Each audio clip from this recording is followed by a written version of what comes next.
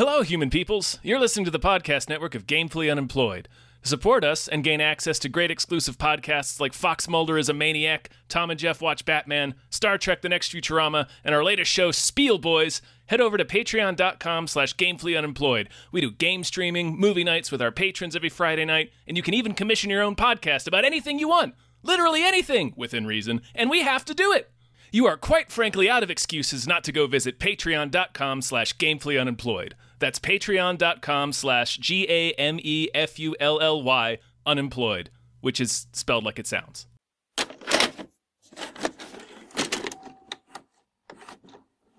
We love swallowing. Swallow the water there, Luke. Hey, everybody. Hello, everyone. My name is David Bell. My name is Tom Ryman. And we just watched The Mission. It's Impossible. Dead Reckoning. I had Part to think. 1. Part 1. Jesus.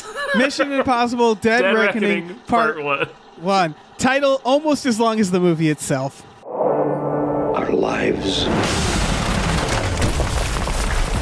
are the sum of our choices.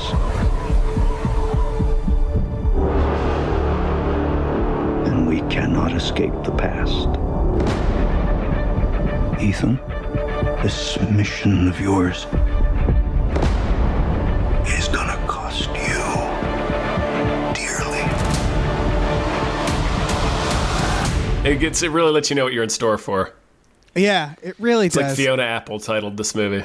This movie is apparently... Well, so here's the interesting first thing. People are being like, oh, it's bombing. No, or it's like not. it's going under projection. It's not. It's just that when you make movies for $300 million, they all bomb. Yes. I would argue. I think the pandemic has something to do with it. They delayed it, and that probably cost them more money. But like maybe, I've been seeing articles about like, why are all the movies bombing? And it's like, maybe that's just how much movies make.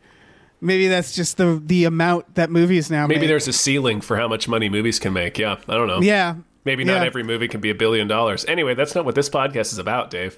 No, it's not. It's a little bit, though, because I think this movie is a great example. It's like the perfect example of what's happening at the box office. Because, let's start with the question. How did you like this movie, Tom? I enjoyed this movie fine. Like any other Mission Impossible movie before it, we joke about it all the time when we cover these trailers and when we've covered Missions Impossible in the past. Where they're really good movies. They're well made. They have great stunts.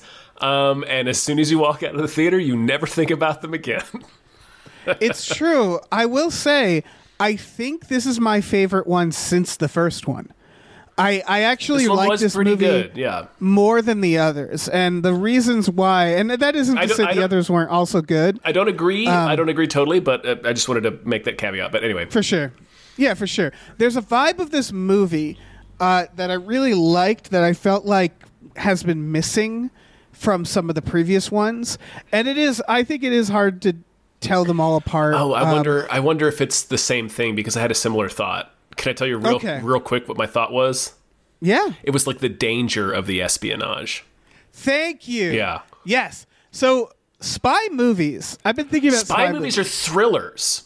Yeah, they're almost horror. They're almost horror movies, yeah, because it's all about I'm sorry, go ahead. No, they're treated like horror. Like there's these moments of horror because it's the idea. It's almost like It Follows, where it's like it could be anyone. Right, That's and you the don't idea. know. The opening sequence of the original Brian De Palma Mission Impossible, where it's they have a mole and their mission's compromised, but the way that plays out in real time is like a horror movie. It's everybody's getting killed off one by one, and nobody understands what's happening. It's bewildering. Nobody knows where it's coming from. Like there's this tension in spy movies of like the 60s or 70s, like this of espionage thrillers where there's like this. It does play almost like a horror movie where it's like. The stakes are life and death at every turn, and it's like a heist movie without the fun. It's like a Soderbergh movie. It's like Ocean's 11 if they were all going to get executed if something went wrong. Like it's exactly and you never know when something's going to go. And it's scary. Something always goes wrong, and it's always like a big oh shit thing. Like And yeah, I totally agree. The movies have really been missing that because they pretty much became just straightforward action movies for like 2 through the last most recent one. But this one really, fine. and that's sure, that's totally fine. They're awesome movies. They have great stunts in them, great sequences, a lot of fun bits. I think 4 is the best one still. But like, you're right. It was missing that like thriller espionage element of where it was like, it made you feel all the parts of the mission where like, it's not just what Ethan is doing, it's what everybody else is doing as well. That has to all, come together at the same time in order for the mission to come off. But like, there's like, I feel like they haven't really done that in a while. I totally agree with that. Yeah. And I think, like, when you think about this series, fundamentally, like, it's a series where people can wear masks of other people. Yeah. Like, that's terrifying and creepy. And this movie seems to know it more. And it's telling a lot of a creepier story. And I think part of that, as silly as it is the villain, which is an AI. It is, yeah. Yeah, which of course is silly because, you know, AI is silly. But like, it's a movie called Mission Impossible. Like, it's based on a TV show about like over the top spy hijinks, and like you just said, it's a universe where you can wear a perfect copy of another human's face. Like it exactly. I sort of there's a scene where like Ving Rhames is explaining to Ethan like the severity of the entity, which is what they call the AI, and I remember having that thought. I was like, this is really campy, but it is based on a campy TV show from like 60 years ago. And they treat it like a ghost, like a phantom, which again is very spy movie to me, which is like this mysterious figure that's killing them or controlling, like, you know, pulling the strings, but we don't know what it is. And that's how they do it in this. And I thought that like really kind of made it a lot like again, the other ones are good, but that kind of made it a lot more fresh for me, and it felt more noir-y and more creepy. Even though it still had like silly stuff in action. And it just stood out to me as like, this feels more like the vibe of the first one, which I really liked for all of those reasons as well. Where, like it's kind of a mystery. You don't really know what's happening until you get to the end of the movie. It's the sense that you're up against an overwhelming force. Whereas in like a lot of the previous ones, apart from the very first Mission Impossible, like the villain is very clear and identified very early in all the previous Mission Impossibles. For the most part, except for, the last one, there's like a twist, but everybody saw that twist coming. Anyway, the point is, this one, it still is that sense of this mysterious, overwhelming force, and we don't really understand who or what it is until almost the end of the movie. So, that's another thing that has in common with the first movie. I also think I like the... I like the reveals they can have. There's a part where they're at a club and they're like, "Who arranged this meeting?" And they're like, we're in it. And you realize like all the lights and the screens are the AI. Yeah, the AI has been watching the whole time. I thought that was really cool. Yeah, because it wasn't like a cheat because they already showed it to us, so we know what it looks like. It's just you were just assuming that it was just random nonsense playing on screens. It looks like a rave. It looks like a fucking rave. Exactly. And then you realize, like, oh, the screens aren't showing like rave lights. It's the AI just sitting there watching, just fucking chilling things out, like that. I also, a big thing that I think the other Mission Possibles have trouble with, that this one didn't, that set it apart, and I could be wrong, I'm trying to remember, is that a really hard thing that the Ocean's 11s also ran into, not the first one, but the later, and some of the Mission Impossibles, is like when you're doing a heist, or like you have to get into this spot, or you have to break in, it's so easy for them to sort of just like make up technology for the people to do, and they sort of do that in the beginning, like in the airport. But for the most part, it didn't feel like they leaned on that, where they're like, this is a imaginary technology that can just do this thing. Right. It all specifically because the AI controls all technology.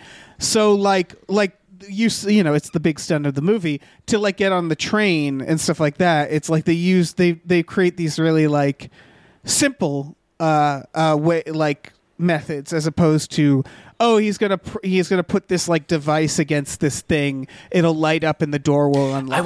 And it's like, why did it unlock? Because we said so, you know. I wanted to talk about that. I think, and that's like the Mission Impossible movies have always kind of been about the stunt. Well, not always, but since like number 4 on, they've been about the stunts.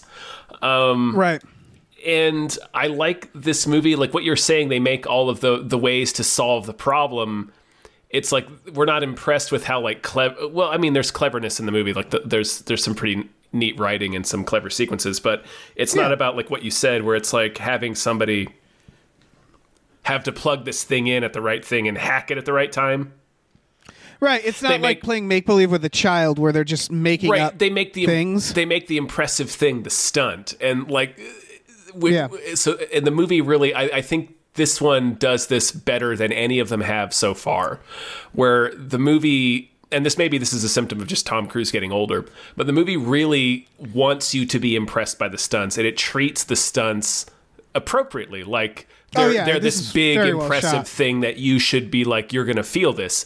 And one smart thing they did with the writing, or like the characterization of it, is they kind of made Ethan in this movie kind of more Indiana Jones, right? Like, every time he has to do one of these fantastical stunts, he's not just like running into it unthinkingly because like, oh, he's just a man. He's relentless. Mad about it. He's the guy who's got to get the job done, and this is just what it takes. Yeah, he's like begrudgingly doing it. He's bummed about it. And like when he does the stunts, we see that it's dangerous and that it hurts and that it's not like, it's not cool. Like when he does the motorcycle jump into the wingsuit off of a cliff, I mean, objectively, that's cool. But then it cuts to him as he's like, he has to stay completely rigid in order to fall correctly without killing himself. And it's like, blowing his face so he looks ridiculous. And he's like, I'm going to get to the train, Benji, don't worry. Like, they really take the time to show you that, like, he's actually doing it, and they want you to feel they want you to feel the weight of it. They understand that we still need to be able to identify with him while he's doing. So if he's just a superhero, we're not worried about it. Like, we're not feeling it in that way. But like, if we know that it's scary and that it hurts and that he doesn't want to do it, like he's like any one of us, where he's like, I don't fucking want to ride this motorcycle off a cliff. That seems scary. The part where he like first realizes that's what he's what he has to do. He's like, oh fuck. I want to talk about this movie. I don't mean to like put down the other film, but in terms of Fast X, sure, which is I kept thinking of the same thing though, but you're right. Okay, so because Fast X and a lot of action recently doesn't quite understand what we want from action. Yeah. John Wick, for example, the new John Wick has some great examples of what we do want. Yes. Like that idea of him getting knocked down the stairs and having to start over all again. the way back down to the bottom, yeah. And it's something the new Indiana Jones movie could have done very easily and seemed to not, which is like, we really like putting the hero in a position where they're not the strongest person in the room. They don't have all the cards. Like, it's not that's fun. The whole point. Right. There's a time and place for that. Like, sometimes we do want to see like Superman just mow through people, like, but sure. But that's what Die Hard tapped into. That's why Die Hard, we like to see exactly what you're talking about. Most of the time, that's what we want to see. Yeah. And most action movies, like you look at the Mission Impossibles, where it's like they always have something go wrong for that reason, right? Right. None of the missions go correctly. That's pretty traditional, like writing when you're writing like heists or things of that nature. Like, something has to go wrong. That's just like how drama works. But for sure, 100%, none of them go right in the movies. Yeah, and the more understandable, because this is why the other ones are still good, but I think they lean on technology too much. Like when he climbs that fucking tower, I believe it's to climb the tower to do hack, to do some sort of hacking that we don't fully understand. Right, he has to get into like some server room, I think, or something. Right. It's very easy to like sort of still yada yada in a way that it makes it feel. I personally feel it less than if it's like, okay, you got to dangle in this room, you can't touch the ground, and you got to like download this thing from a computer. Easy. You're getting something, you're putting it, right, which but is the first one. The thing you remember about that scene is not him downloading; it's him not being able to touch the ground or make a noise. Right. But then there's also a very simple task that you sort of understand. Right. So it doesn't make it too complicated, so that the thing the stunt that you're seeing on screen is what you're being impressed with. And something I thought about just real quick, it was just something that you had actually said when we covered one of them Jurassic Worlds, I think Fallen Kingdom, where Yeah. they don't shoot the dinosaurs like they're impressive anymore. Like Right. this movie shoots the stunts like they're dinosaurs, if that makes sense. Like I kept Oh, having yeah. that thought while I was watching it. Yeah, this is shooting the stuff because they're really doing it. Yeah. And they want us to know they're really doing it, and they've thought about it, and they've planned it out, and they've done the work. So it shoots it as such. And then again, he's always the underdog. And I want to talk about, so in Fast X, that first car chase where he has to hit his car into the bomb and it's no problem. Like, that's the stuff where I'm like, what is even the point of this? I'm not, like, it's a CGI car. He's not getting hurt. There's no stakes. He's the biggest dick in the room. I think all the time, Vin Diesel, right? Whereas Right. in this one, they have a car chase where he's like, I need a new car. They put him in a little yellow piece of shit. And I was like, thank you. That is And- the best fucking idea. And handcuffs And him to the other handcuffed woman. to Haley Atwell. Yeah, that's a great sequence. And then And that's the they shit fucking where it's like- roll down they roll down a staircase and they've swapped places. That is such Yeah, a that good was so sequence. funny. Oh my god. That was like this movie kind of Spielberg-esque. rules, That was- right? This movie yeah, kind of rules. That's what I'm saying. That was almost Spielberg-esque. Yeah. That chase is so good because they give the villain a Hummer and they give them this little piece of shit. And it's like, Vin Diesel would never allow that. And that's No, the he'd problem, be right? climbing up the buildings on like a motorized scorpion or some shit. Like, Right. yeah. And it's like, you gotta understand why people watch action.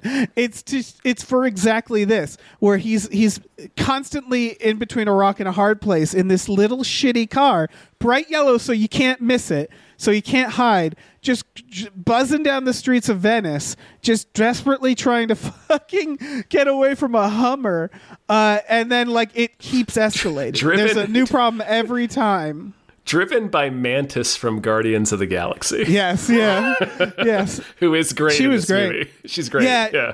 Yeah, there's some character stuff with her that I didn't fully understand, but whatever. Oh, It's- there's actually a really interesting thing with her that I wanted to talk about. okay, cool. When they have the hallway fight that they tease in the trailers, but it's really cool to film. It's like maybe a foot wide alleyway. It's that they're very stuck in. it's shot in this very interesting way, and it's really Right, good. it's actually it's not even in the. This is an occasion where it's not even in the stunts. It's entirely in the way it's shot, because Yeah. they can't do much. They can barely move, but the way it's shot, it's this terrifying sequence.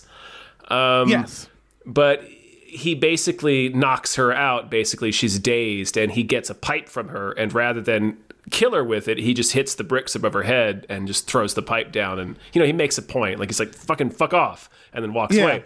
So later on in the film, the bad guy turns on her because he's like, well, the algorithm has told me, like the entity, the AI has told me that you will, in 99% of futures, okay. you will eventually betray me because Ethan spared your life. So he tries That's to kill actually, her. And so that's like the part I missed. so it when makes more sense. when she saves him at the end, and then it seems like she's dying, but she's not actually dead. Like they come in and she's like, "Oh, she's still got No, a she'll pulse. be back. She'll be back in the next one."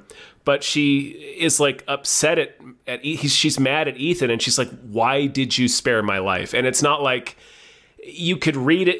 Initially, you could read it as like, "Why would you spare my life? Like, why? I'm such a terrible person. Why would you spare me?" But that's not the way she means it. She means it like, "Why did you do this to me?" Because his act of sparing her life confused the fucking algorithm to tell her boss that she would inevitably betray her. So because he did that, she's fucked now. Like it's a really interesting idea to me. Like I thought that was a really cool that's a cool thing idea to put on a villain. Yeah. What I had missed is and it makes sense now, is the idea that the villain was listening to the algorithm. Because when he said that, I was like, wait, what? It didn't click in my head that it was because the algorithm told him that. Yeah, that makes so much sense. So that was my only like question, and it's answered now. Although I am also a little like unclear about Carrie Elways, and what they thought they were getting out of this guy. But it's Oh, I don't it's know. fine. It's spy shit. It's spy also shit. like- There's the. I liked that idea because on the train they show Kittredge, who is not a good guy, but he's definitely lawful neutral in D&D terms as far as the U.S. government's concerned. Oh, yeah, absolutely. So he's on the train to try and buy this mysterious key to secure the United States superiority. For America, yeah. And then Carrie Elways, who is his boss, is on the train to sell the key to the bad guy to form an alliance to rule the world. So I think it's showing you that, like, there are people...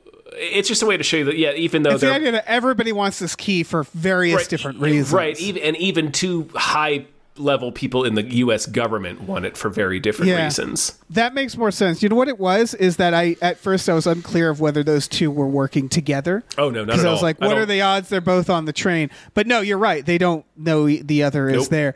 The other thing is, it made me unclear about what the villain wanted, because he was like, you're the only person who knows where the submarine is. And he said, yeah, and he killed him. Yeah. So that implies that he also knows where it is, I assume.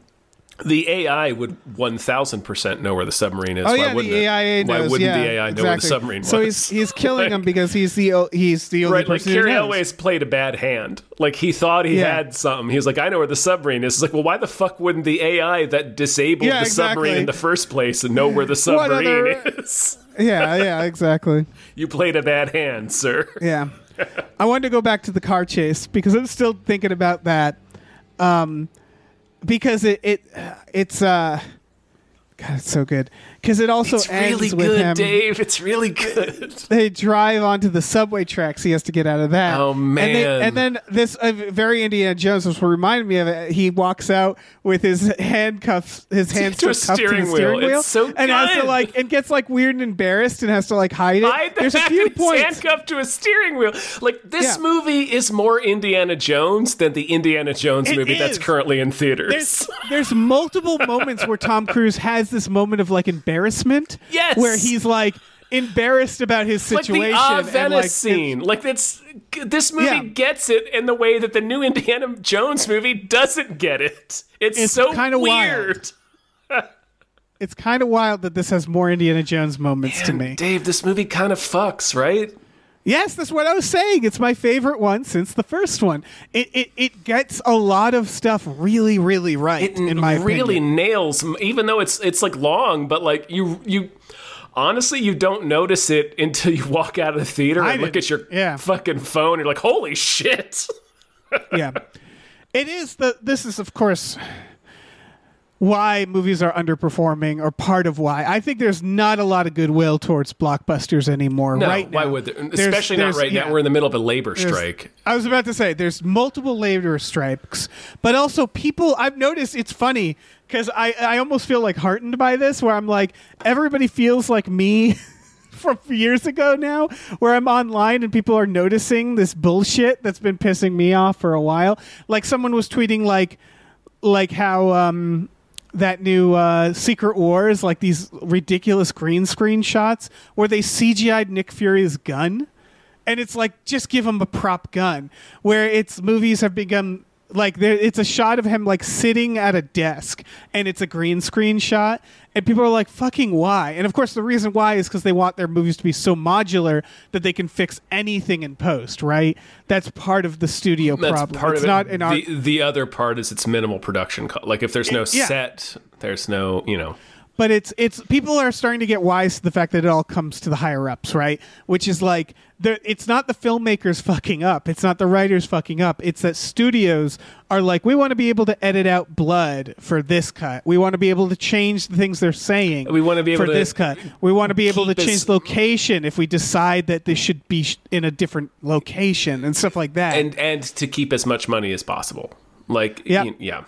And it's part of why people were talking about that's why lighting is so bad, because sometimes they're lighting and they don't even know what the backdrop is going to be when they're lighting it, where they're it's a green screen shot. We might change what the lighting is. So let's just make it really flat lighting.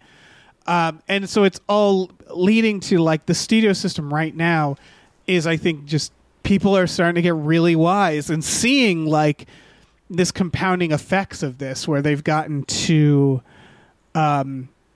indulgent. And so part of it is also here's a fucking part 10 of a movie. It's also 3 hours long. And people are like, come the fuck on, you know? I know. Like, we talked about that in Hypecast where it's like, okay, we got 40 minutes of trailers and then a 3 hour long movie that's like a Fast and Furious type sequel or something like that.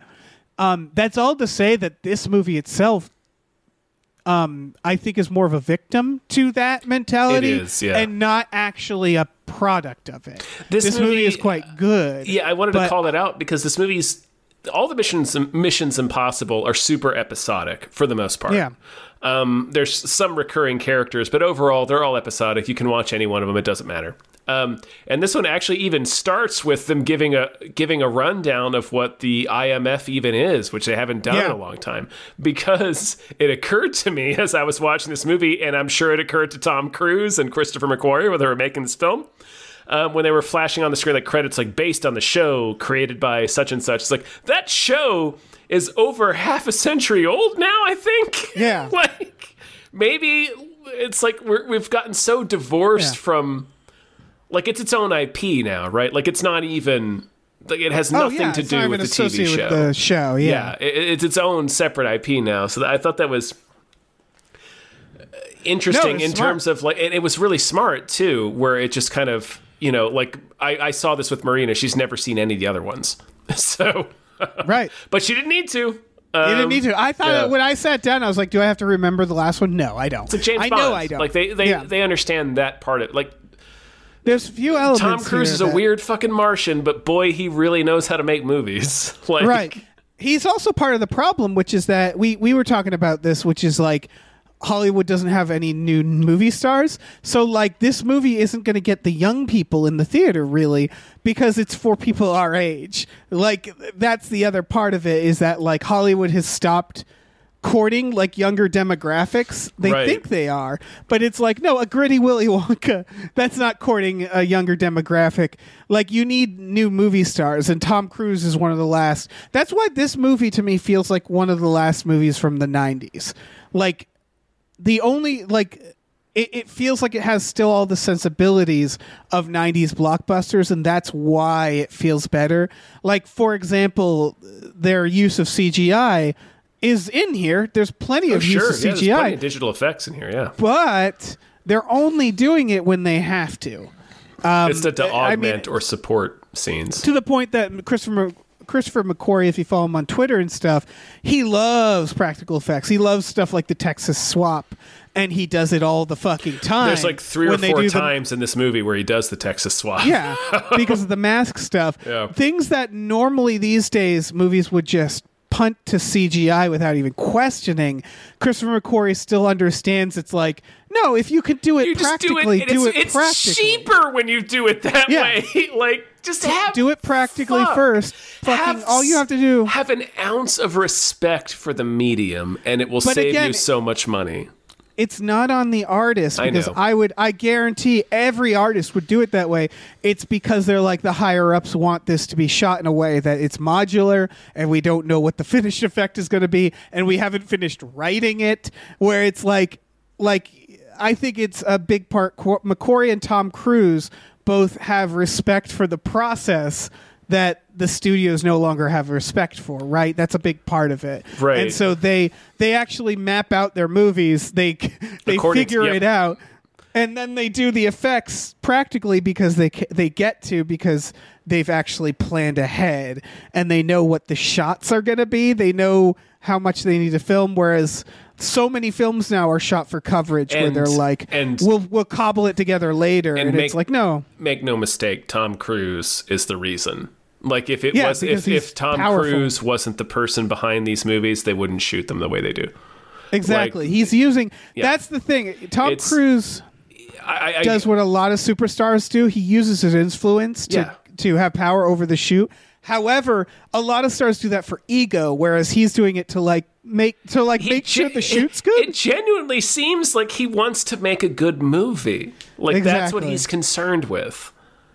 Yeah, for like people it really does. I'm not a Tom Cruise stan. Like I understand. I respect him as an actor and producer. Lot of issues. I understand he's a weird fucking goblin who had his wives auditioned for him by Scientology. But like, it really does seem like he genuinely wants to make a good movie because he understands that if you make a good movie, the audience will respond to it, and that's the best way to make a successful movie. He's good at his job. He's good at his job, yeah. Yeah, for people, I don't know if this is clear for people or not. Movies, they used to get written, right? They sure did, Dave. They sure did. They write the script. That would and then people get handed to people who were in the industry used to run studios instead of bean counters from Wall Street. Right, and the producers were there to do money and to make sure everything's on track. Right. And to have a bit of creative control if they were in fact creatives. A specific type, but then you'd give that script to a director, and the director would create a shot list, and they would then interprets the script. Yeah, they'd do animatics or shot lists, and they would basically like make the movie on paper. It's like before even shooting it. So it would be a series where you'd. Well, hold on, let me finish. I'm sorry. Where they would say like, okay, we're going to shoot this scene this way, and it will cut here, and we'll cut there. The shot, it'll start on their face and move up to this, and then we'll go to this reaction shot and that. And then they'd shoot it that way. So when they shoot it, they'd be like, we know how much we need to shoot because we mapped it all out. Right. And that's not happening anymore, and that's a problem, which is now they'll shoot like random reaction shots or like shoot a bunch of coverage just in case. Or do multiple cameras because they haven't mapped out in their head how the movie's going to go. And that creates a lack of artfulness that, again, it's not really the director's fault because it's mandated upon them more than ever. Many of these movies are also still being written as they're being filmed, which makes it... So they're... What I was going to say earlier is it's like, how like when you get... if you have to make an insurance claim for like repairs, and you need to get a repair estimate where they tell you, well, here's how much labor is going to cost, here's how much this is going to cost, here's how much this is going to cost. That's essentially what a shot list is. Like when a director interprets the script, it's like, here's everything I need to make this movie the way I want to make it. Here's all the shots I need. Here's how much it's going to cost. That's how it should go. Like that's what I was going to say earlier. But a lot of these movies do this without that. They have these. They're shooting them like fucking documentaries almost. And then there's these bloated budgets because of what you're saying. They don't know what to expect. They're tossing everything to CGI. That's why we get a lot of bad CGI now. Because it used to be, a lot of bad acting too. Because you never know what scenes are going to connect, which lines are being rewritten. Yeah. You don't know who you're actually saying the lines to. You don't know if the scene is going to change. Right. Marvel is, of course, the king of this, where it's so modular that they can just pull out people and put them in. Stuff like the Civil War fight, where all right, a very good example is the Civil War fight at the airport. They never even went to an airport to shoot that. And it's like, go to an airport. Like, shoot in the location. But to them, since there's so much CGI, they're like, might as well do it all. And then we can pull out characters from the trailers so we can reveal them later. They do shit like that, right? Like the Spider-Man was a big offender for that, where you could obviously tell that the shots in the trailer were like, oh, there's other people in this shot that they've removed. Right, yeah, but in No Way Home, you could, there was a shot where Lizard was clearly getting punched by somebody, but they were invisible. Yeah. In the trailer. Yeah, and it's like, well, that's another Spider-Man. Obviously. Yeah. But all this freedom that they get, that when you think about it, it's almost all around their ability to sell it and market it. It's better for the trailers if we can take blood out or characters out. It's better for overseas if we could do that. If a character's CGI, we can even fucking change his lips or her lips to say things in a different language. It's all now focused on how much easier it is to market a film or to sell the film than the other side, which is what they should be focusing on, what the film which is making the movie. Yeah. And it's so frustrating, and so it's really refreshing to watch this movie, which might have had some elements of that. Don't get me wrong. I'm sure it did.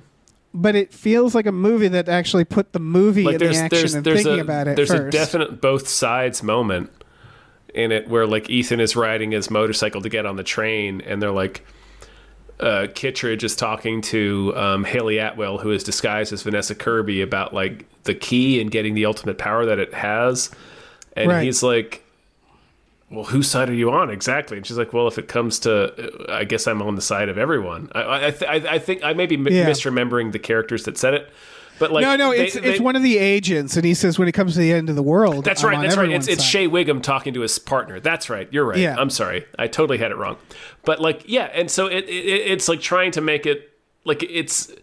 They try to make this. It was the same thing as Top Gun, where like they don't even identify who the Generic enemy nation is. They're trying to make it this idea that like, you know, it's the Ozymandias plot from Watchmen. It's like this. We need to. It doesn't like our petty differences don't matter. It's outside forces that matter. But it also doesn't identify like the outside force is an entity. It's an AI. So it's like it has no nation. Yeah. So it's being very safe in that respect. In a movie that's supposed to be about international espionage, it makes the enemy an AI that has no nation.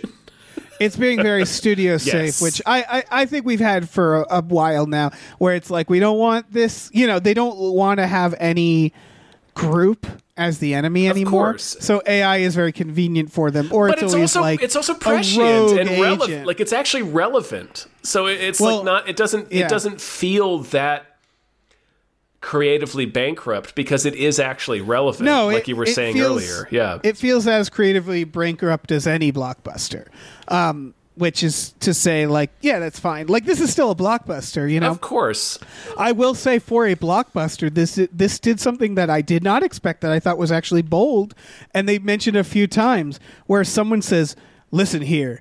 Our next war is not going to be a Cold War. It's going to be fought like on the ground, and it's going to be over our resources, our air, our water, our dying fucking planet. And I was like, damn, way to bring down the mood at Mission Impossible, because you're not wrong. Nope. And I was kind of impressed that Mission Impossible actually mentioned that shit, where it's kind of like in Succession, where the guy's talking about how water is the next thing we have to buy. Like, it very matter-of-factly has government people say, like, listen, the next war is going to be over our resources because our planet's dying, so that's why we want the entity. And I thought that was fucking dark and true. It's grim. Yeah, it's very grim. I respect that they give Ethan some complexity in this movie. Yeah. Like, I really respect that it's clear he's a man that has nothing. Like, except for his team is the only proof he exists is his team. So he will die for his team. Like, even he's given up on a life. Even Haley Atwell, who he barely knows, and they make a point of that, where he's like, we'll accept you, and your life will always be more important than mine. And she says, well, you don't even know me, and he says, well, what does that matter? Like, and they do a compelling thing where, like, they identify him as a man. Like, the bad guy tells Gabriel tells Haley Atwell that, like, Ethan's a guy whose people don't matter to him. It's only the mission. And it's the exact opposite is true, where it's like the mission is his reason to exist, but, like, his team is the only proof of his existence. It's like, so they do this kind of interesting thing with that, where, like, he's told that the fate of the world rests on him not killing Gabriel. Yeah. But and Luther, like, Ving Rhames, drills that into his head before he gets on the train. It's like a 2-minute dialogue sequence. Yeah, he's just like, listen, I really need you to not kill this guy. You need to not kill him. Like, the fate of the world. He's like, no, I won't kill him. And he's like, I won't kill him. I promise, I won't kill him. I won't kill him. Are you not gonna? So, like, and when he gets to Gabriel and he's beating him and he's got a knife to his neck, and Gabriel reminds him, I'm the only one who knows the key does. And then Ethan thinks for a second about how he's killed Rebecca Ferguson, which I want to talk about in a minute. Yeah, I want to talk about that. And he's killed somebody else that was close to him, which is apparently what got him into the IMF in the first place. Ethan decides, fuck it, and starts trying to murder this guy. Yeah, he's like, okay, I know I'm not supposed to. He's going to throw away the fate of the world because he hates this guy so much, because he infiltrated his family, which is like the only proof that he exists. I thought that was a really interesting thing to do with his character. I thought it was too. Most of these movies don't do anything with Ethan. Ethan's not a character in most of these movies. Yeah, and in this movie, they actually kind of give him something that I could identify and articulate, and I thought that was really cool. The problem And the reason why they don't get to do this that often is the franchise of it all, right? Which is like, when I was thinking about this, like, really, like, the only person who's been there since the first one is Ving Rhames, right? Yeah. And so, like, I think they should do more with him, where it's like his life is in danger or something, because he's like, that's the issue, is they go through so many people, and they do it very sweatily in this one, where they just swap women, and I thought that was a little weird. I wanted to pause on that. When I said I wanted to talk about Rebecca Ferguson, when you said they go through so many people, they don't. They go through so many women. Yes, they go through so many women. Yeah, and that's a bit of an issue. The with Mission this Impossible franchise only has room for one woman at a time. Exactly, and it's really embarrassing. And they're always like kind of romantic interest, but they don't really. Also want to, because they know it's a little gross. Because they know it's not right, but like they know it. They know it. Like the audience wouldn't be totally down with it. Like they wouldn't think it was cool. Yeah, but like, I don't know. It's so weird. It's a hit against this, where they introduced a few other women characters who are clearly coming back in this one, but it did feel like it was like so blatant, which was like, oh, there's this new woman. Uh-oh. You're going to have to go now. And it was just like, fuck, man. Can't they just both exist? They literally look the same. They literally kill off Rebecca Ferguson to replace her with Haley Atwell. And it's such a bummer. Because Rebecca Ferguson was so cool. Look and identical. I love her. Yeah. Well, they don't look identical, but I see what you're saying. But they're both like they're like, they dress them similar. They have similar hairstyles. Right. Where they're both like, yeah, I see what you're saying. Yeah. It's a real like old mommy for new mommy situation. Right. It's really it feels swapping like out an old model for a new model, even though I think they're the same age. Yeah, like, exactly. And so it's like three relentlessly aging men and a new, much younger woman each film. Right. It's and really it's like, embarrassing. Come on, guys. Yeah. Like they booted out Paula Patton and they had Tandy Newton. But that's I forget. Thandaway Newton. I think. One of these. I'm sorry, I don't remember what she recently corrected her name, and I don't remember what it was, and I apologize. Oh, really? But she was in number 2, and she's not in any other movie. Number 3 is his wife, who was it True Detective? I think so, yeah. I think, and then like 4 is Paula Patton, and they kick her out, and then 5 is when Rebecca Ferguson comes in, I'm pretty sure. Like, they just keep kicking out these women every film. Yeah. It's maybe the women are like, listen, he keeps trying to recruit me, and I want out of this movie. Like, maybe there's something internal happening, but it really does. It's very blatant, and that's like the biggest hit against these films in general. Michelle Monaghan. Yep. And so, like, these movies aren't perfect, but they're in terms of action movies, in terms of action blockbusters, they're a step above the rest. These are what the Bond movies used to be. Like, there's a new Bond girl, quote unquote, each film, but like the stunts are spectacular. And that's really what it's all about, the scale of it and the scope of it. Even the newer Bond movies did have stunts and stuff, but Bond just kind of got lost in its own lore, and then they really got obsessed with the lore, which they mistakenly thought was what we liked about James Bond. Yeah. So every now and then that happens. The lore of James Bond. Yeah, where they're like, it's Spectre. We were behind everything, and it's like, I don't care. I don't care. Just I want to shout out some other sequences in this. Do it, please. The first is the use of the mask in the beginning when the Carrie Elways meeting. I thought was really cool. I wish it wasn't Ethan Hunt that was the reveal, but they did a really good job with that, which is that You're not sure if it is. We know what this movie is. We know the mask system. So they do this thing where they're all having a meeting, the leaders, and then they show a guy walking in, and it's like, you didn't show anybody else walking in. Why would you show that guy? Well, and they also show that each person, they show a few people in the room notice that he's late. Yes. And then they're talking throughout the scene, and you just see him in the background of all the shots, and they keep cutting them a little bit, but you're just like, who is he? And the nature of the movie is you don't know if it's a person in a mask or if it's a person who's like going to be a double agent. It's like really, it's a good, They understand what they have with this movie, and they play with it. Yeah, they understand the tension, because then you see him like open up his briefcase and you're like, what is he doing back there? What you doing, buddy? And that's a really fun idea. And then he gasses the whole room, and it turns out to be Ethan. He does the Tim Burton's Batman thing with the put this on right now. Yeah. And they're very good at stuff like that. I want to note that there's music in this, but they know when to drop the music. Yes. And just let the tension play out. We haven't talked about the train crash ending, which I think is a really good set piece.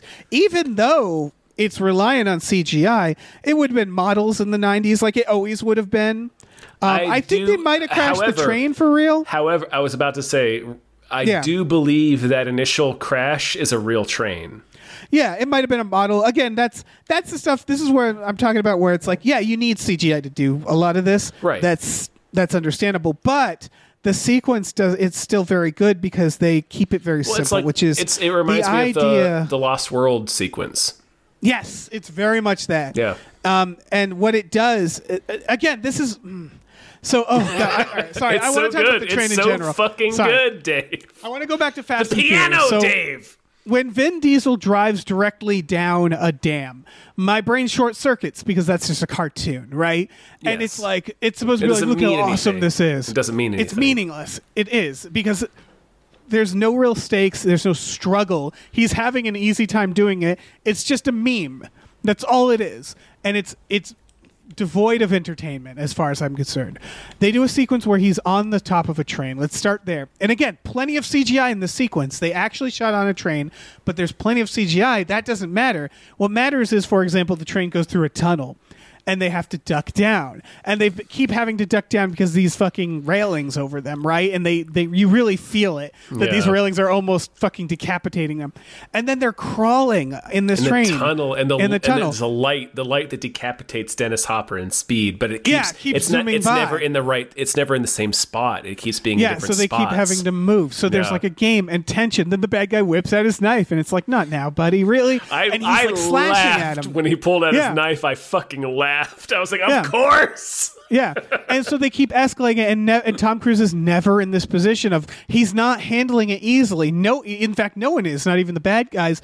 And it's doing this very spectacular thing, but then it's thinking about what the grounded reality of that would be and showing the effects. So you go back to Vin Diesel driving down a dam. If they did that and he just shattered his body in the process and barely made it out, then it's like you'd earn it, right? You earn the action sequence or the set piece by having it affect the people in a realistic way. Well, there's something I wanted to call out, and it's such a small moment, and it doesn't mean anything. But it's during the car chase sequence when they're in the little piece of shit yellow car, and they get T-boned while they're in the traffic circle, and they spin around, they crash into like a fountain or something. And Tom Cruise gets out of the car, and he's getting Haley Atwell out of the car, and he's like, "Are you okay? Are you all right? Any bones broken? Are you all right?" Like they really do want you to understand that this is dangerous. Like it's not like it's not like Fast. It's the complete opposite of the Fast movies, where it's like they're all superheroes and none of this matters. Like this movie understands the thing that Indiana Jones understands, where it's like, stakes. The stakes. We get more like The Raid or like any of those cool ass action movies. We get more invested when we feel like the hero is vulnerable. Like, and don't get me wrong, they're still wearing all the plot armor. Of course, and we know they're not going to die, but like it's still like when they take hits and you see that they take the hits, it makes it so much more impactful. And they're again, it's not only that, but like, you know, like when she gets out of the car with no broken bones, that's unrealistic. But we don't think about it as much because the characters stop to actually consider. They checked, yeah. Whereas, like in the new Indiana Jones, he gets shot and then like lasts for like 40 more minutes, and then he's fine. But it's the fact that they identify that it's a problem, like the fact that Tom Cruise doesn't want to jump his motorcycle over the cliff. Like, it's dangerous. Like, I don't want to do this. It's scary and it's dangerous. And the ending on the train really thought about that, because then the train. You know, it's a runaway train. After they're on top of the train, they detach the train from the front. It goes off of an exploding bridge, but then the rest of the cars start slowly going over. And of course, our heroes are at the front. And what they did there was so brilliant, which is that they're going from train car to train car as it's slowly tipping. They have to get through that train car to the next. And they'll do stuff where they have like the dining kitchen car with hot oil in the fryer spilling everywhere. I was like gasping every time they showed the fryer. I was like, "Oh my god, get out of there!" Because again, they don't just have them run through it. They treat it's a each problem. car Like it's an obstacle. Exactly. They treat each car like its own individual, unique problem. And it was like, that's so fucking smart, because that's actually what would happen. They're trying to get from A to B. That's more of a problem than just running it. Like, they have to get through by like traversing like hot ovens and like hot oil, and they're grabbing onto the equipment and they're trying to figure out a way through. And they do that for every car. And then there's like the piano part. And oh my god! Something that would have been a 2-second set piece in like Triple X2 has a train thing where he just like jumps off the train. Something that we take for granted in other movies. We just yada that with CGI sequences. They savor. In a superhero movie, the fryer thing would have been like hot, like on his buns or something. But it's like, the fact that this movie takes the time to be like, no, these are like real people, and this is a fucking obstacle to have to try to get through. And it's missing from so many movies now. Again, the Jurassic World is a very good example where it's like, dinosaurs are big problems. They're big problems. They shake everything around them. If you saw a dinosaur, you would shit. It's so big. Like, you wouldn't be able... Like, your mind... You would shit. Like, it's just what would happen. You would shit. And so to see a movie like kind of shoot things in a grounded way, treat things with the respect and like the scale that they deserve compared to the people, and like really have fun with it, it's just really refreshing of an action movie to see all of this put together in this for a plot that's perfectly fine. Like, I'm sure there's some plot holes in there. Like you were saying, I appreciate how straightforward it is. It's just like, you need to get this thing. We don't know what it does, but these people want it, these people want it, and these people want it. That's fine. It doesn't need to be super complicated. It really doesn't. And then he gets the thing, and it's still a part one. And they still are managed to make it feel like a complete film, where it's like, he got the thing, his character had an arc, and now it's like, okay, gotta go find the submarine. Yeah, but the mystery of the key is part 2. Yeah, it's very Lord of the Rings in a weird way, because it's like, now to go to Mount Doom. It's that feeling where they end on like showing the submarine of like, this is where we're going, folks, and then it ends. And so it's a very good movie. It really was. Yeah. It was refreshing to watch. Tom Cruise is on a roll. Like, Top Gun was really fucking good, and this movie is pretty damn good. I'm sad that these are coming out in a time where audiences are very, very fatigued. Because I do think this movie deserves more, but then you look at this fucking month, and it's like, I get it. Like, to watch all the films coming out this month, it's like a day's worth of watching, right? Because they're all like 3 hours long. Right, and they have no respect for people's time. No, not at all. And that's the thing. This movie, probably they should have cut it down. Yeah. Because all movies should be. But it's still very good. Unless you're making a specific artistic statement, like if you're making a movie to be in theaters, you're making an epic. Yeah, we used to have intermissions. To solve this. Yes. Like, have an intermission then. Yes, and understand that a long movie is a big ask that we can't ask for every fucking movie, right? Right, we just can't. Like, over 2 hours. How long was I feel like even the Little Mermaid movie was long. Like, kids' movies I'm pretty sure it's over 2 hours, yeah. 2 hours and 15 minutes. There's a reason kids' movies were always 90 fucking minutes. Not even. Not even. Yeah, Dave, The Lion King is 69 minutes long. Yeah, exactly. Meanwhile, the 2019 one is over 2 hours. Yeah, don't do that. It's exactly 2 hours. It's 1:58. It's still a little too long. It's just like, it's literally twice as long. I think I don't know what they're doing anymore. I think it's just excess and lack of restraint, right? Well, it's listening to this is we've talked about this on many a Hypecast, but I think it's like listening to the wrong things, like being too. I think the runtime is like, because obviously the reason to keep run times at 2 hours is so you can get more showings into a day. That used to be the financial strategy behind it, but Right. it's like Also, it used to be that literally film, you just could only fit so much film. correct, But now right. it's all only digital. right, there's only so many you could fit on a reel. And have you seen like they've been the images of the IMAX print of Oppenheimer have been going around social media. Oh yeah, I think it's madness. It's crazy. Yeah. It's fucking huge.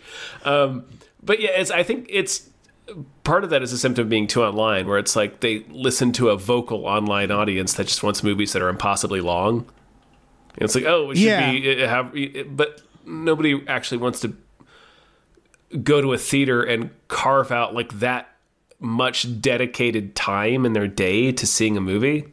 Yeah, unless you're making an epic. Right. Like 2001: A Space Odyssey, only 2.5 hours long. And in my mind, that's a long movie. You know what I mean? Like the subject matter should justify it too, for sure. Like Oppenheimer, I understand that movie. Oppenheimer makes sense. Yeah, Oppenheimer makes perfect sense. Napoleon, the upcoming Napoleon movie, 3 hours. Of course it is. But like Yeah. a Ninja Turtles movie, or like an Indiana Jones movie, or a Transformers movie, or a Mission Impossible movie should not be close to 3 hours long. Yeah, there's a reason we call What are things you doing? epics. Yeah. For the love of God. I understand if it's like the last one, but like, yeah, know what you're making. Just know what you're making and know the length of something like that. Action movies used to be fucking 90 minutes. What's the first Mission Impossible? How long was that movie? I bet it's about an hour and 40. Let me look it up. Unfortunately, when you Google Mission Impossible, Mission Impossible 1, an hour and 50. That's fine. That's pretty close. Yeah, it's with credits. Yeah. They don't have to be that long. I mean, again, this movie was a blast. The longer they get, the less complicated they can be. Yeah, and again, the more also budget of $80 million for that first Mission Impossible. Oh wow, that's surprising. That's more than you probably thought, right? Yeah, I figured it was but like then 60 you compare million. it to this one, Lord knows. Oh, the budget in this one was almost $300 million. Yep. And it's like, yeah, don't do that. Don't do that. What are you doing? Like, it's Mission Impossible. Don't make a $300 million. It's so hard. It's making like $80 million in domestic right now. And it's like, there's no way you can expect that to make back They didn't make all that money. They didn't make this for domestic markets, Dave. Yeah, I know. But it's like, yeah, a $300 million, nearly 3 hour long Mission Impossible. It doesn't matter that it's good. Like, you've lost the thread. You've forgotten why people watch movies and watch these movies. You're abusing your audience. You really exactly. are. Like that's kind of like what's happening with blockbusters right now, where they're all overlong, bloated budgets. They're overlong, bad. They're bad, like actively bad movies. Yeah. This one is not. So, like what you were saying at top, this feels like a victim of this rather than a part of the problem. Yeah, like if this movie on its own was like in a vacuum, this movie would be incredible. Like this, but if this movie was the only movie like this to be released in theaters in the summer of 2023, this would be the biggest movie this summer. Right. Of course, it would be. Look at the highest box office 2023. It's number 10 is Fast 10. After that's Transformers, Creed 3, John Wick 4, Ant-Man 3, Avatar 2, Little Mermaid Remake, Guardians 3, Spider-Man Across the Spider-Verse, that's the sequel, Super Mario Brothers adaptation. It's like no wonder people are fucking sick of this. You go to 1993, 20 years ago, Jurassic Park, The Fugitive, The Firm, Sleepless in Seattle, Mrs. Doubtfire, and Decent Proposal, In the Long Line of Fire, Aladdin, Cliffhanger, A Few Good Men. Like, yeah, you got some blockbusters in there. You got some adaptations. Movies. They're all so great. 96, like you start getting things like that's when Mission Impossible came out. It was also there with Twister and Independence Day. Happy Gilmore. Yeah. The Rock. And like, yes, there's some sequels here. Batman Forever is in 95, but it's the that and Ace Ventura 2, Die Hard with a Vengeance. It's like, okay, you got 3 sequels. Everything else... Oh, no, GoldenEye is technically a sequel. So you got 4 sequels, and the rest are, like, original stories-ish. Like, there's a balance. I'm not saying never do sequels, but it's like that. It's so saturated that it's like, why would people want this lineup anymore? It's exhausting. Like, well, and each one you do makes it feel less crucial. You know what I mean? Like each installment, like this is the 6th or maybe even the 7th Mission Impossible movie. I think it's the 7th. This is the 7th. Yeah. So it's like it feels less important. You know, like after a while, you're just not going to tune. You're just not going to tune back in. You know what I mean? Like if you treat it like a television show. And we're just losing that ability to tell news stories or to tell really action stories or adventures that feel like last year. Out of the top 10, 5 were superhero movies. Yeah. And some of them were good, some were bad, but they're all like just cartoon shit. And it's just I don't know. And then we have Avatar and Jurassic World Dominion. Like, Jesus fucking Christ. It's no wonder people this is it. This is the stuff they're pushing. No wonder people are starting to get really sick of this shit. Yeah. And so I don't know. Make Dead Reckoning 2 and then stop making these. Make different movies. Make different movies. Make different new movies for less money.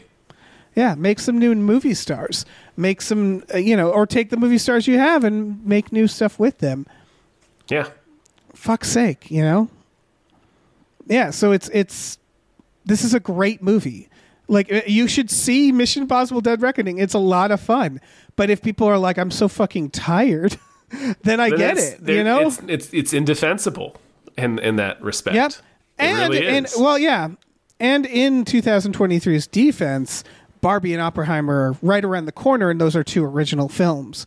And I bet they might perform a lot better. Barbie is original, IP, but yes. In quotes, but you know what I mean. I really do think like it's just Indiana Jones and fucking Mission Impossible. It seems dismal right now. Yeah, it does. Yeah. I don't know. It's the too little too late, where it's like, it doesn't even matter if these movies are good anymore. They're just exhausting because there's so many of them. It's just noise at this point. Yeah. Yeah. We've gotten so many. Flooded the market with them too. It's unbelievable this month. It's fucking unbelievable. There was an Indiana Jones out this month. I know. Who gives a fuck? Yeah. Who gives a fuck? People have already forgotten about it. The movie came out 3 weeks ago. Nobody gives a shit about it. Yeah.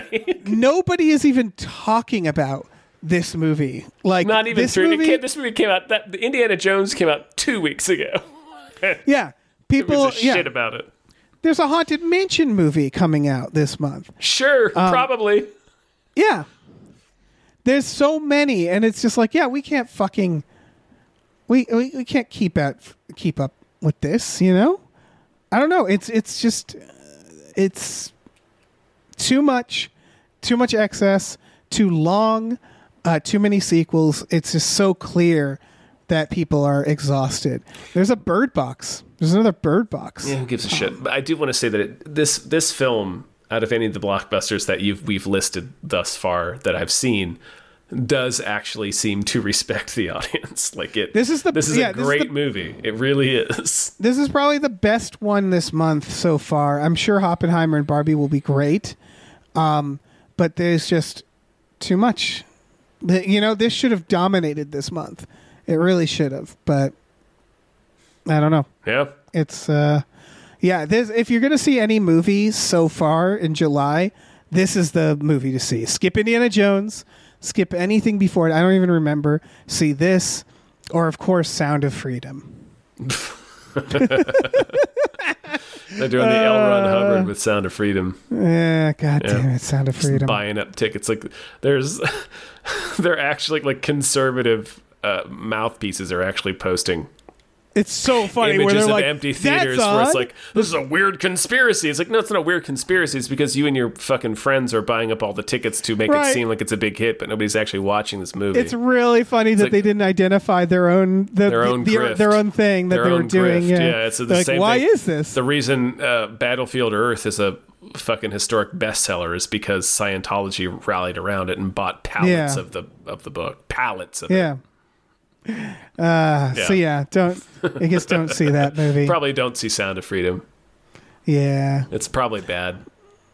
Yeah, it's probably bad. It's probably pretty bad.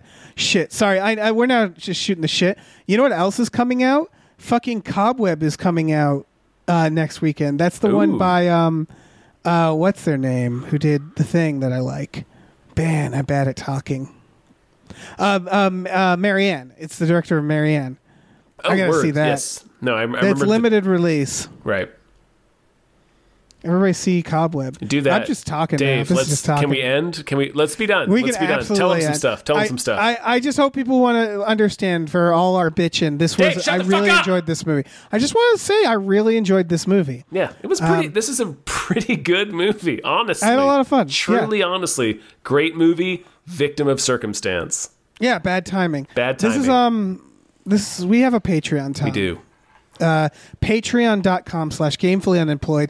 You go on that, you get $5 a month. You get access to a bunch of exclusive podcasts like Tom and Jeff Watch Batman, Fox Mulder's a Maniac, Star Trek The Next Futurama, Spiel Boys, all there for $5 a month. Check it out. We also watch movies with our patrons every Friday night, and we have a Discord community, and we have custom We Just Watched episodes, and all sorts of goodies on there. Patreon.com/gamefullyunemployed. The end. Indeed. We also have a store. Head over to gamefullyunemployed.com where you can find a link to our Teespring store, where you can find all kinds of cool original artwork and designs. You can have t-shirts, mugs, stickers, posters, all sorts of things. So slap your impossible peepers onto that. Yeah. You goofs. Remember the theme? It went dun dun dun dun, and then it went dun dun dun after that. Yep. That was pretty cool. It's the first song I learned how to play on the guitar. Nice. Yep. So you can imagine it doesn't demand a lot from you. Yeah. It's perfect, though. Yep.